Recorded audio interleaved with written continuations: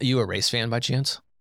I enjoy the race. Okay. But I wouldn't say I'm a fan. Yeah. So you've gone. Yeah. Oh, yeah, for sure. And being in Brownsburg, just on the west side, right. Like everybody skips like the kids are going to carb day. They're skipping school. They're going to that. So like we're in race. Kids wouldn't skip school. I mean, no, never.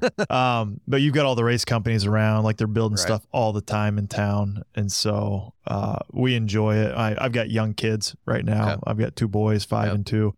I've taken my older one before. That didn't last very long. But to the race or just like to practice? To the race. No, we went to the race. Like we went infield.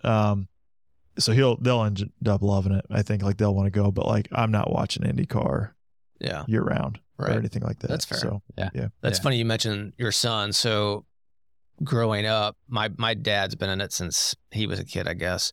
They instituted a family rule that you had to be 9 before you go to the race. And as kids, we were like, what's up with that? Like we didn't understand it. Then all of a sudden we become parents, have kids. It's like, I get it. Yeah. Because if 4-year-old, I have three girls, but if a 4-year-old goes and they have a meltdown, an hour or 2 in, you're like, well, buddy, we got like 6 more hours to go. Yeah. Like it took us an hour to get in here. Right. Yeah. But they've done a nice job of cleaning some things up for families. Sure. I think like it's a different race than probably everyone used to go to as well. Yeah. So you can get what you're looking for. Yeah. So literally I've been gone. I have gone every year since I was 9. Seen a lot of things. People watching still is pretty good. Yeah. I mean, because you're seeing a little bit of literally everything. Yeah. But to your point, I don't think the infield, there's still probably some antics in certain spots, but it's not like what it used to be. Yeah. But it is what it is. That's funny. So you're excited. You're ready. How many races have you been to? Well, so I'm 50 now. This will be my, the race is. I'm 50, so 41.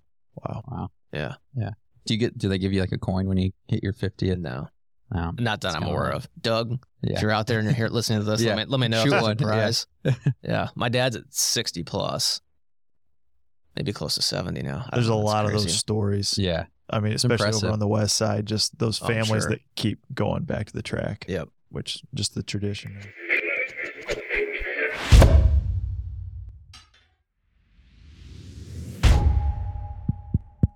Is this thing on?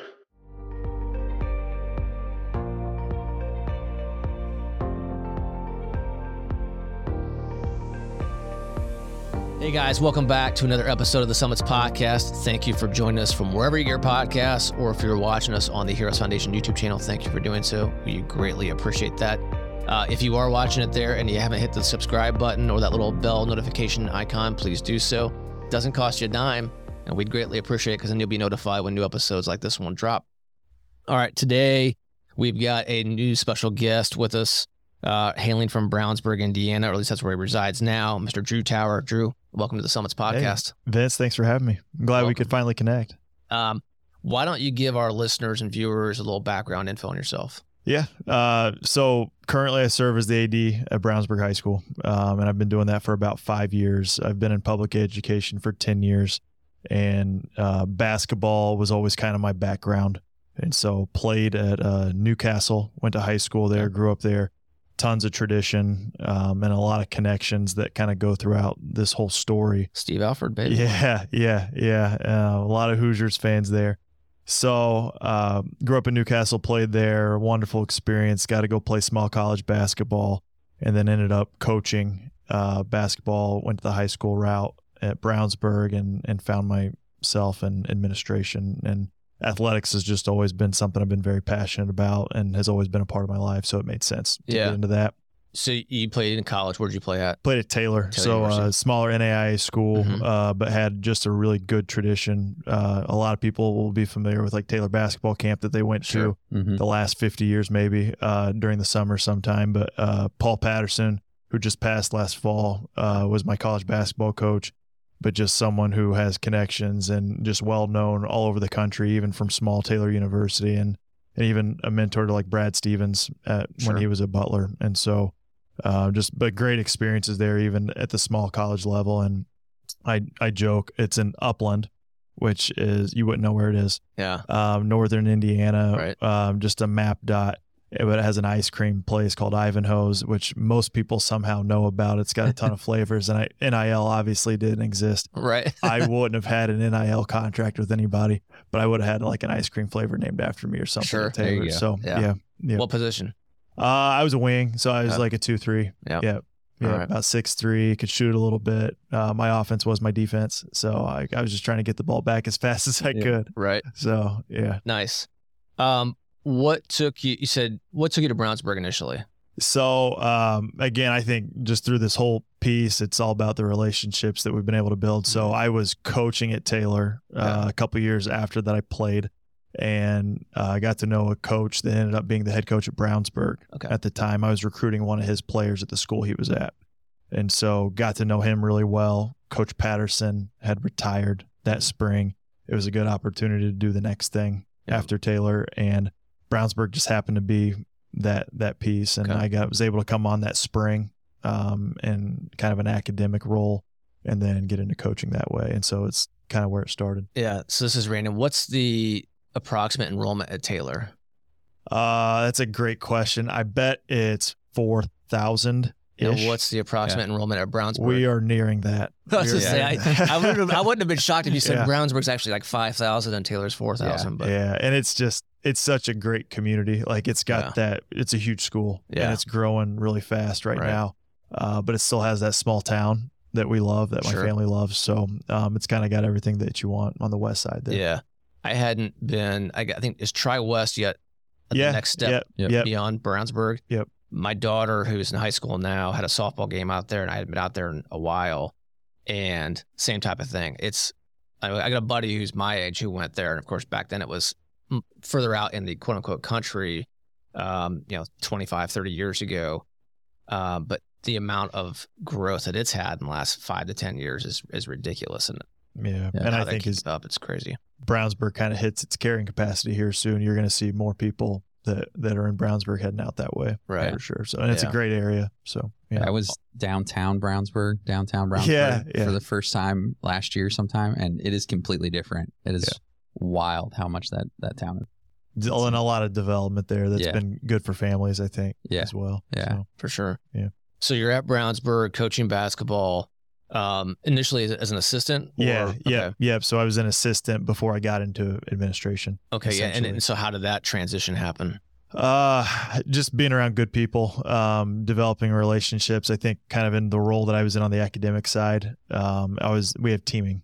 And so you've got grade level teams. And so you kind of follow these kids through when they're freshmen through their senior year. So I wasn't in the classroom teaching. Right. And so that helped me get more administrative experience and realize that's a route that I probably wanted to pursue. Mm-hmm. Always wanted to be a head coach, I think, but just things happen in your life for a reason. And so that's something that came up that happened to be a good opportunity. And I got to know my principal was great to me. Our superintendent, our current athletic director at that time, just really poured into me as a young person, kind of getting into the profession. So it's worked out really well. It's been a great place to grow our young family, get married, all those things. Yeah. So, well, I can imagine, and no disrespect to all the other ADs out there, but the AD position at a school like Brownsburg that is already pretty large and still growing, full-time job, not just during the school year, but you're managing probably a lot of facility issues from just general upkeep like anybody else has, but also expansion and maybe new building.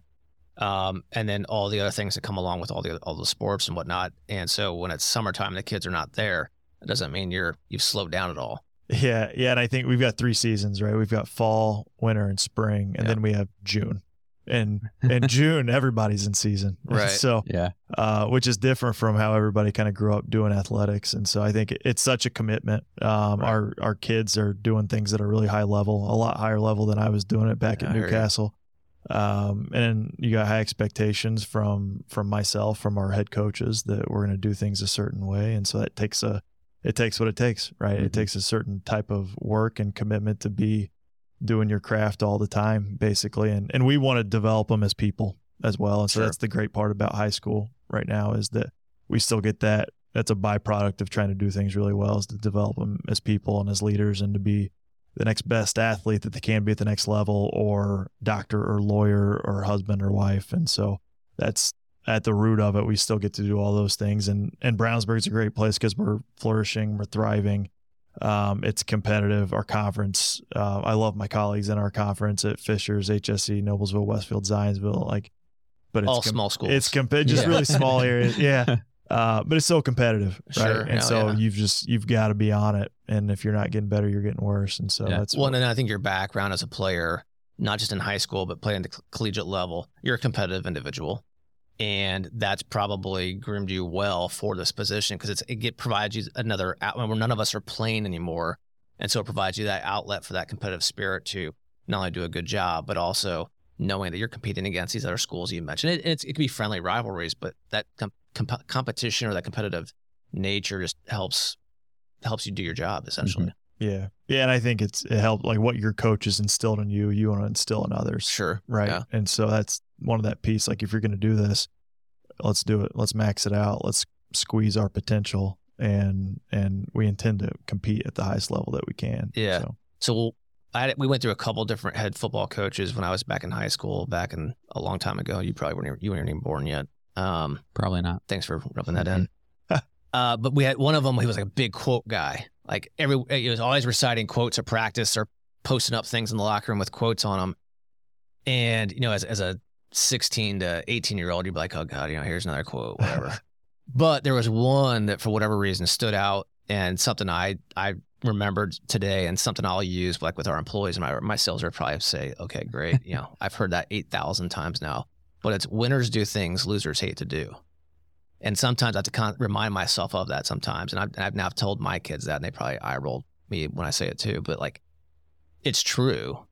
I mean, it's those who succeed do some of the little things that others may be like, too lazy to do it or just don't want to do it. But it's those little things that can add up and make the difference. And I don't know, that's just something I remember from my school days. Those coaches that have all those quotes and they've said all those things and then they leave the locker room and they're getting mocked the entire time. Or like we had an off-campus house and we had just these isms or sayings all over the walls. Yep. Right. Of things that coach would say. You just know that coach is having an influence and an impact though, because when you grow up and you're a little bit more mature, they kind of sink in. And that's what we hope. Like we're putting these nuggets into these kids. And then like when they're 25, they get it. Yeah. Like it hits them at some point. So, but it's funny for 50 and then we finally get it. But in the meantime, it's always fun at the same time because coaches, we can't take ourselves too seriously. So, sure. Yeah. All right. So coaching basketball, then become the AD at Brownsburg. When did Project 44 come into your world? Yeah. And I knew about it just because I had a good relationship with some of Andrew Smith's teammates at Butler because we played in high school together. Yeah. And then just being able to be in the gym, working some camps at Butler and those types of things. And so honestly, just some common connections back to some of the people that were involved with the organization and the mission this past summer. And we were able to connect and they were wanting to move forward with kind of an executive director position.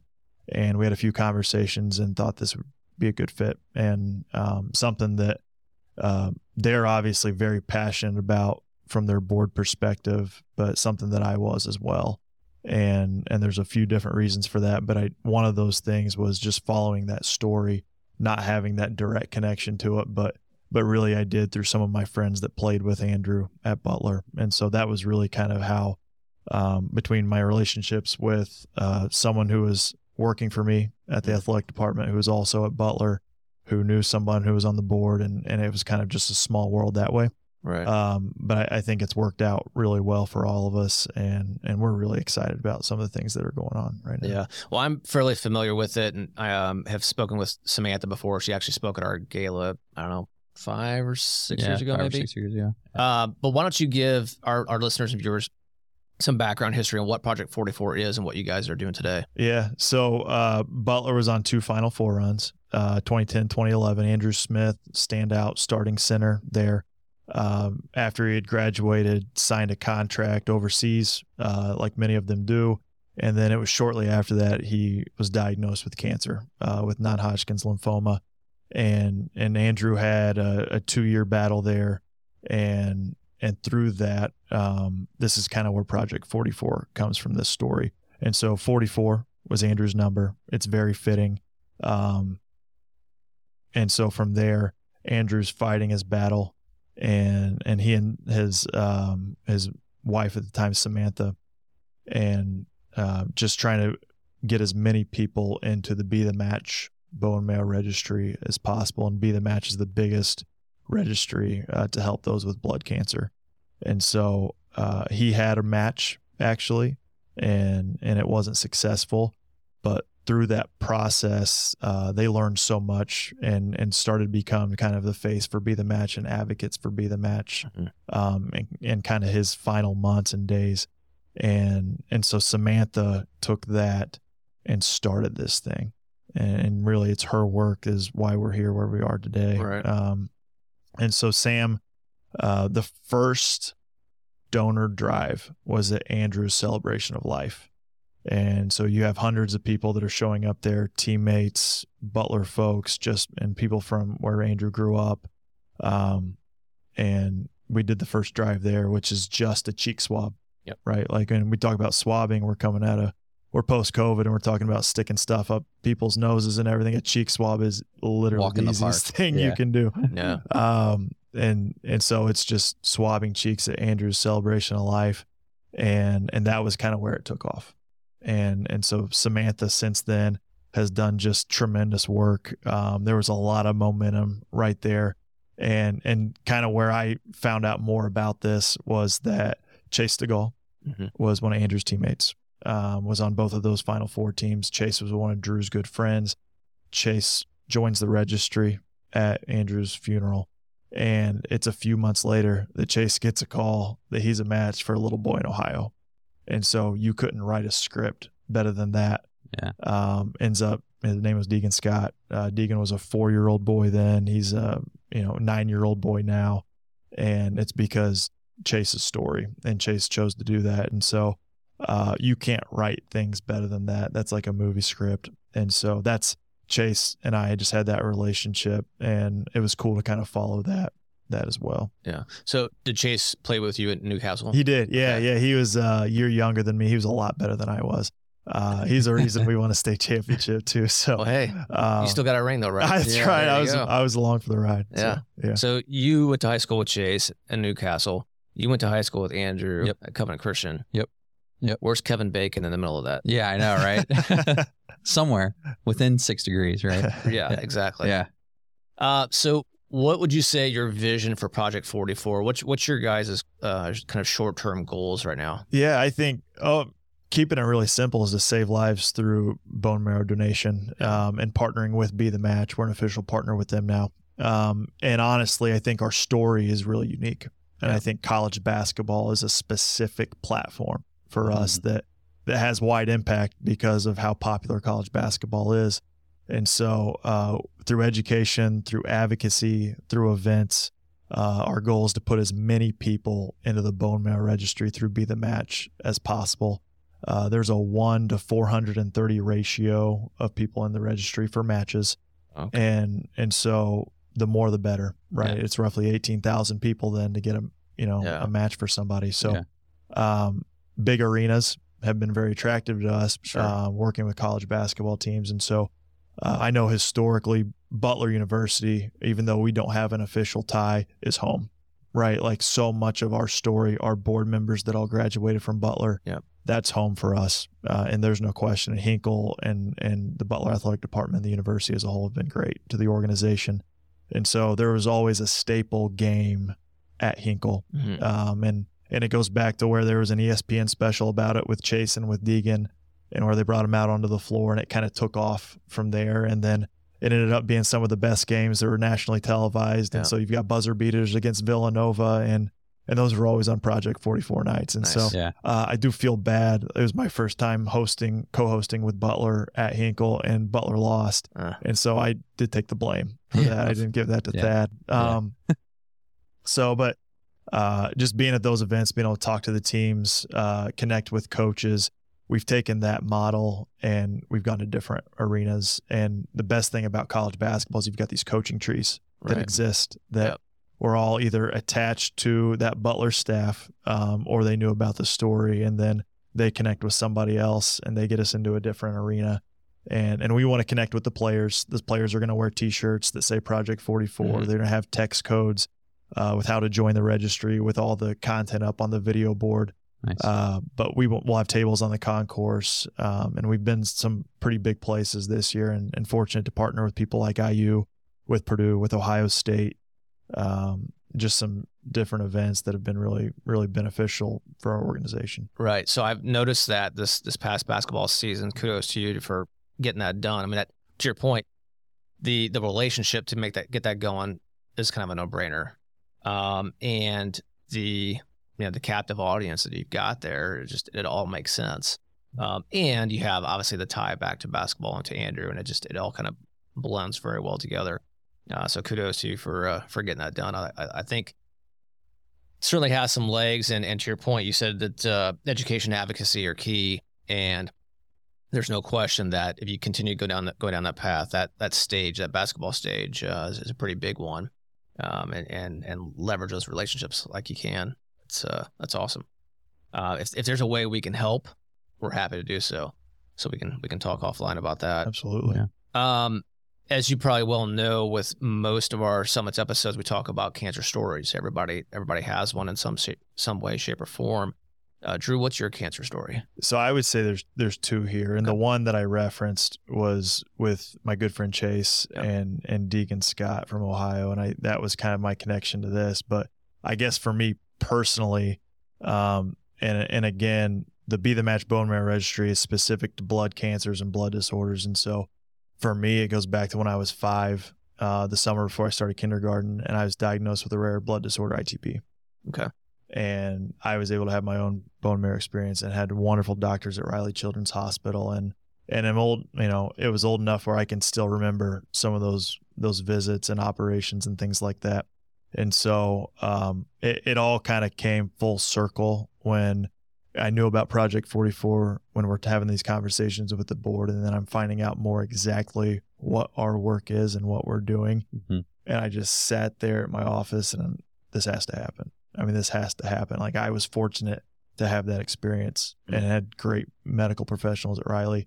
But I was also fortunate that someone donated. I was also fortunate, Deegan Scott was fortunate that, although how sad it was for Andrew that Chase was at that funeral, Chase decided to swab his cheek, and Deegan's still here today. And so it's just, it's coincidental, but I think there's a reason for it. I mean, I think these things are all kind of aligning at the right time. Mm-hmm. So, right. Yeah. Well, I also suspect your attitude's somewhat similar to mine or both of ours, in that we're making headway, but there's still a lot more to be done. And if we don't do our part, whatever that is, big or small, we'll never get there. My first cancer experience happened to be a blood cancer as well, with Hodgkin's lymphoma versus non. But I vividly remember them taking the bone marrow sample, which was not fun. Mm-hmm. Unfortunately, it had not spread to my marrow, so I didn't have to worry about a bone marrow transplant. But if I did, and I'm sure many others have had to, it's great knowing that you guys are doing the work that you're doing to improve the chances for someone like myself or many others who are diagnosed with a blood cancer. Well, and it's valuable work, right? I mean, I think about the world today, and we're just divided on everything. I think this is something we can all agree on. And that's what I love about it. I mean, it's valuable work. You're doing things for people that can't repay you. And it's not about you, it's about them. It's about leaving kind of your fingerprint and your impact. And honestly, I think like what you said, like, we have so much work still to do. Yeah. I mean, we haven't even scratched the surface yet. And so while basketball games are great, like the real nitty gritty of getting things done, we've been fortunate to have some good connections through legislation at session this past year.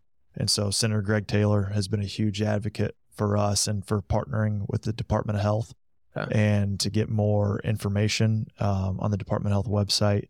And so I know it's a budget year at session, and Senator Taylor has just been a huge advocate for our organization and our mission. But ultimately, I think the organization is going to be able to have a key role in that, in partnering with the Department of Health to make sure you go to that website.